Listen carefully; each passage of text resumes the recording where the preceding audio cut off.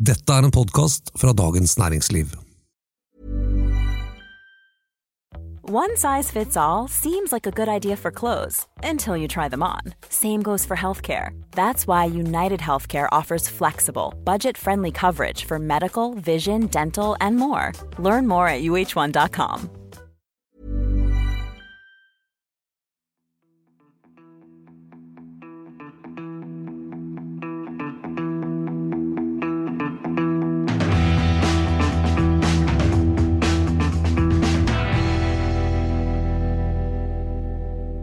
Hva skulle vi gjort uten bankene?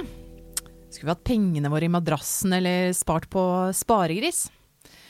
Nei, sikker som banken, sier vi, og stole på bankrådgiverne som forteller oss hvordan vi best skal ordne privatøkonomien vår. Men vi for naive? Banken egentlig en grådig og ond institusjon som lopper oss for penger? Deg og banken din tema i denne episoden av Finansredaksjonen. Jeg heter Janne Johannesen og innholdssjef i Dagens Næringsliv. Jeg heter Terje Erikstad og kommentator i DN. Og jeg heter Tor Kristian Jensen og skriver om aksjer. Vi skrev jo nylig om at Norges største bank, DNB, har kuttet honorarene de tar for at folk skal ha pengene sine i en del aksjefond.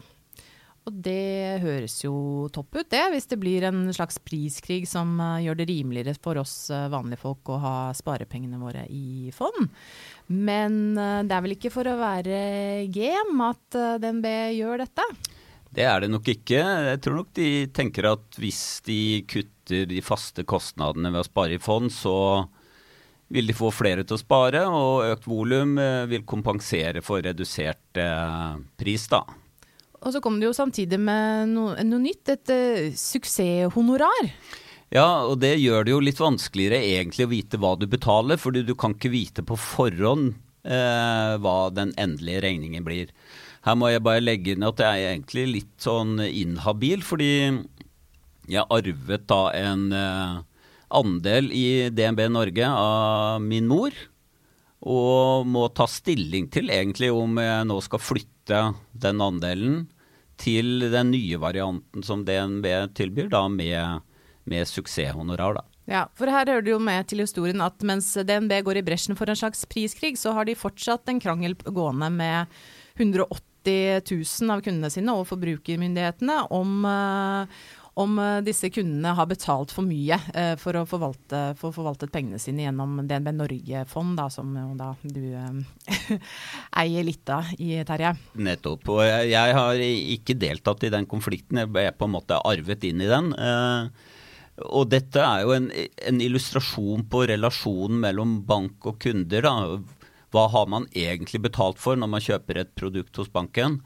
Denne konflikten handlet jo om at banken solgte det fondet som et aktivt fond som skulle ta store veddemål, og så mener da de som har gått til sak at det gjorde banken ikke, det opptrådte mer som et passivt indeksfond, og da skulle det ha tatt langt mindre kostnader da. I forbindelse med den saken så var det en jurist som i fjor skrev et innlegg i Aftenposten som jeg likte veldig godt, hvor hun skrev noe sånt som at hva om aksjefond var en pølse? Altså hun sammenlignet dette her med at hvis du går inn på en bensinstasjon, du bestiller den feteste pølsa som de har der, og så venter du et par minutter, og så får du servert en sånn stusslig liten pølse. Altså da skjønner du jo at du blitt skrudd. Men så det vel sånn at finansnæringen ofte så komplisert da, at du kanskje egentlig ikke skjønner at du blitt lurt. Det jo illustrerende at i den saken, i den konflikten, så har jo begge sider fått eksperter til å bevise at deres syn det riktige. Og hvordan skal en vanlig forbruker klare å avgjøre hva som riktig, når ikke de fremste ekspertene i Norge klarer å bli enige om det. Det jo også interessant, nå nylig så gikk Nordeas styreleder Bjørn Walros av. Han en legende i nordisk finans, en veldig frittalende fyr, en sånn som vi journalister liker veldig godt. En av de tingene han kjent for å si jo at cirka 80% av folk i hvert fall økonomiske idioter, Og finansnæringens oppgave å ta penger fra disse idiotene og overføre dem til folk som har mer greie på sakene, sånn at både idiotene og de andre tjener på det. Det sånn verden henger sammen? 80% idioter?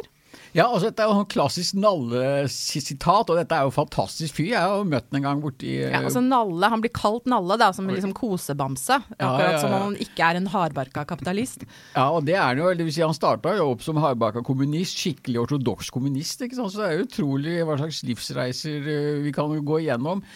Men han her jo Finlands mektigste finansmann, og som du sier, var styreleder i Nordea og Sampo, dette svære forsikringsselskapet. Og når han bruker idiot, så det jo typisk sånn spissformulering fra han, men det han jo egentlig snakker om jo bankens funksjon, altså at det som hva skal vi si, overskudd av sparekapital fra de som da har penger til overs, at de som da har gode investeringer tar disse pengene og genererer en avkastning, som da også de som han kaller idioter, eller de som ikke har noe formål med sine penger, får en avkastning. Så det han egentlig snakker om en høy sånn rasjonell arbeidsfordeling mellom de som har for mye penger og de som har for lite penger. Det jo også et uttrykk for en holdning da, som litt sånn at folk flest jo litt analfabeter, så ok, vi skal ta oss av de pengene de har, og så skal vi få de til å yngle, men da kan det jo lett også bli sånn at du tenker at du kan utnytte disse idiotene.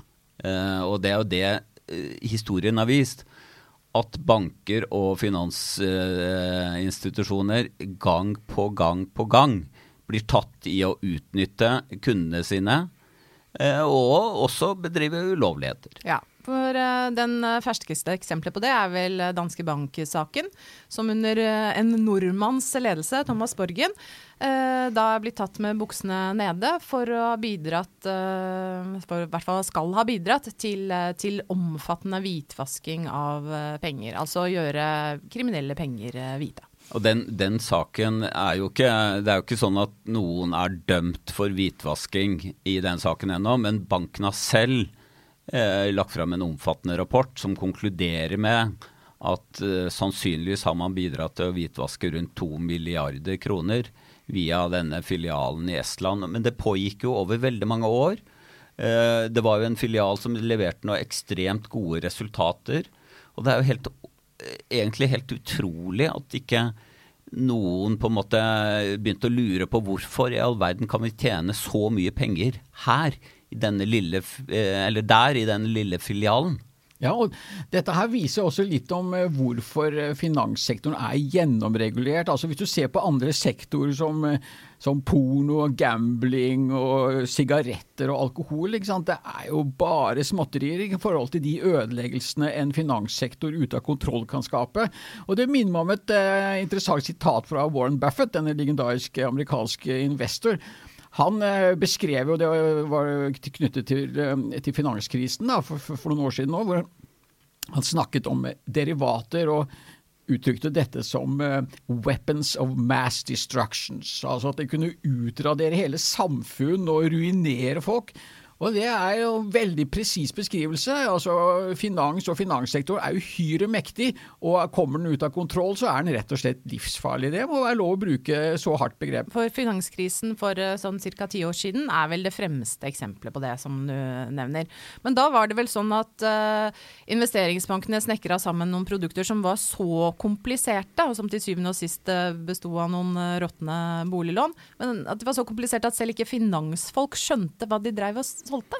Det helt klart at sånn var det. Vi fikk jo noen varianter av de produktene inn i Norge også, i den såkalte Terra-saken, hvor norske kommuner kjøpte produkter de ikke skjønte, og de som solgte dem skjønte det heller ikke. Men de produktene som Tor Christian snakker om nå, de jo fortsatt der. Altså, vi hadde nylig en annonse i vår egen avis, hvor det tilbys et produkt som kalles Contracts for Difference, som egentlig produkter for å spekulere noe voldsomt, hvor det faktisk står i annonsen at 81% av alle ikke-profesjonelle kunder vil tape penger på det produktet, og da kan du jo lure på hvorfor i all verden selges det produktet.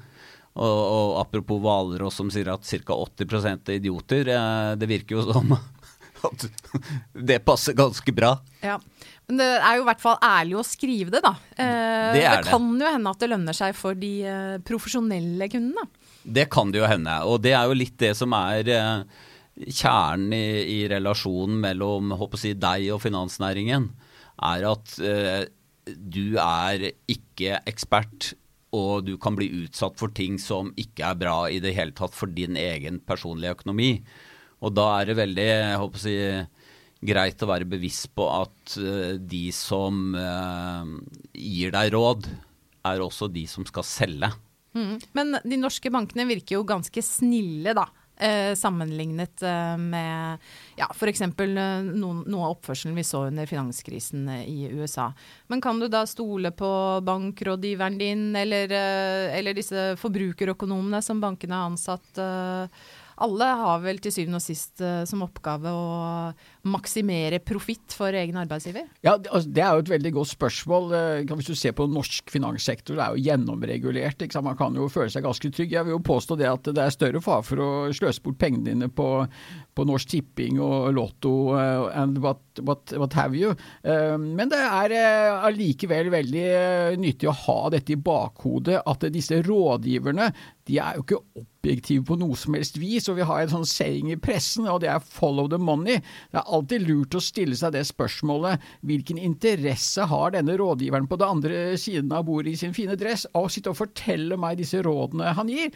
Og der har jeg litt sånn søt historie fra et aksjefond her i Oslo, Norge, som nettopp har fått en ny spare- og investeringsøkonom, og det høres jo veldig sånn uavhengig og faglig solid ut, men det er jo et artig poeng da, at denne personen var da direktør for salg i dette selskapet.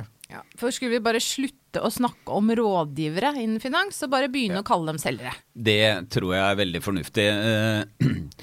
Det ble lagt fram en veldig omfattende rapport i Australia nylig, en såkalt Royal Commission, som har sett på finansnæringen der.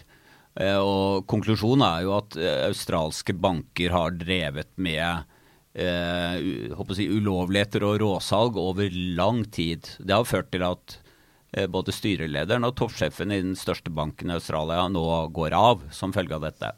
Men i den rapporten så oppsummeres det at det var 4 viktige erfaringer fra denne undersøkelsen. Det første var at salg var det som var overordnet alt annet, og at rådgivere ble selgere, og selgere ble rådgivere. Så det er jo akkurat det vi snakker om, at det er salg som bare gjelder. Og så var det da at bonusene også var utformet sånn at det var salg og profitt som ga den enkelte veldig mye i lomma. Ja, det er et veldig godt poeng, og der fikk vi jo noen nyttige lærdommer i finanskrisen, og det er jo dette her med en skrudd insentivstruktur. Det er klart, det vi så der var at for de aktørene i disse forskjellige investeringsbankene, de hadde et sterkt insentiv til å påta seg stor risiko, og hvis det gikk i dass, for å si det direkte, så ville andre, altså skattebetalerne, plukke opp regningen. Så det er en fare med disse strukturene, og det så vi også etter finanskrisen, så kom det jo lovgivning i USA som skulle stramme inn på investeringsbanker og andre bankers mulighet til å gjøre dette, såkalt Dodd-Frank-lovgivning. Men det er da interessant å se at med den nåværende presidenten og administrasjonen der, så driver de nå da å reversere mange av disse tiltakene. Det er jo det som er problemet. Finansnæringen er nå større enn den noen gang har vært, hvis man måler liksom mot totale økonomien i verden. Og hvis den næringen får for mye makt, så ender det sånn som Tor Christian sier, at skattebetalerne må ta regningen, mens andre har stukket av med overskuddet før krisen kommer. Tilbake til Bjørn Valros, da avtroppende Nordea-styreleder. Han har jo også sagt at hvorfor skal man ha en fancy strategi i finansnæringen? Strategien er og bør være tjene mest mulig penger for aksjonærene. Han har jo også sagt at toppene i finans, de tjener jo ikke for mye penger. Nei, de fortjener kanskje enda mer penger. For hvis vi skal ha de beste folka, så må vi gi dem noen feite lønnspakker. Men er det sånn at penger er den fremste drivkraften til alle de menneskene som jobber i finansnæringen? Er det derfor de må passes på som om de er en liksom gjeng med sånn rampete guttunger? Ja, for det er jo for det meste gutter som i hvert fall er i lederposisjoner, da. Ja, altså, hvis det er lov til å generalisere, og det må man jo gjøre noen ganger for å liksom skille snø fra bart, holdt jeg på å si, så er det klart at det er en viktig insentiv det du snakker om der. Det er klart, altså, hvis du tok sånne KrF-hareide kloninger og puttet inn i denne sektoren, så tror jeg det hadde gått ganske dårlig. Altså, du må ha en viss sånn, vilje og evne til å ta risiko og være ganske rå for å utnytte de mulighetene det er i disse markedene for å tjene penger. Og det er jo tross alt en viktig del av det å drive en bankvirksomhet. Den skal være lønnsom. Men jeg tror også at altså banker er ikke onde som sådan, men banker kan gjøre onde ting hvis ikke det blir regulert godt nok, og jeg tror vel vi kan oppsummere litt optimistisk at norske banker er godt regulert og stort sett gjør det som er bra for kundene også. Ja, så vi kan sove trygt om natta, bare vi husker å prute på boliglånsrenta med jevne mellomrom. Hva synes du vi skal snakke om i neste episode? Send en e-post til finansredaksjonen@dn.no. Teknisk produsent har vært Oskar Bremer.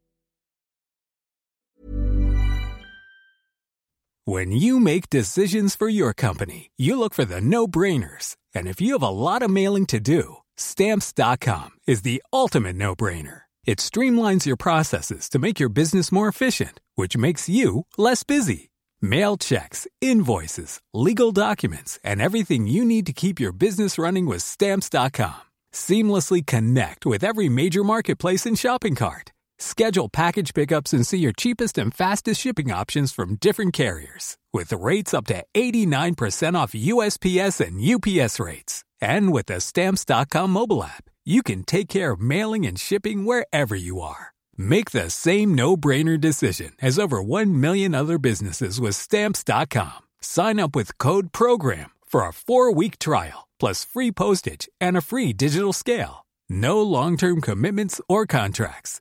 That's Stamps.com. Code PROGRAM. Du har nå hørt en podcast fra Dagens Næringsliv.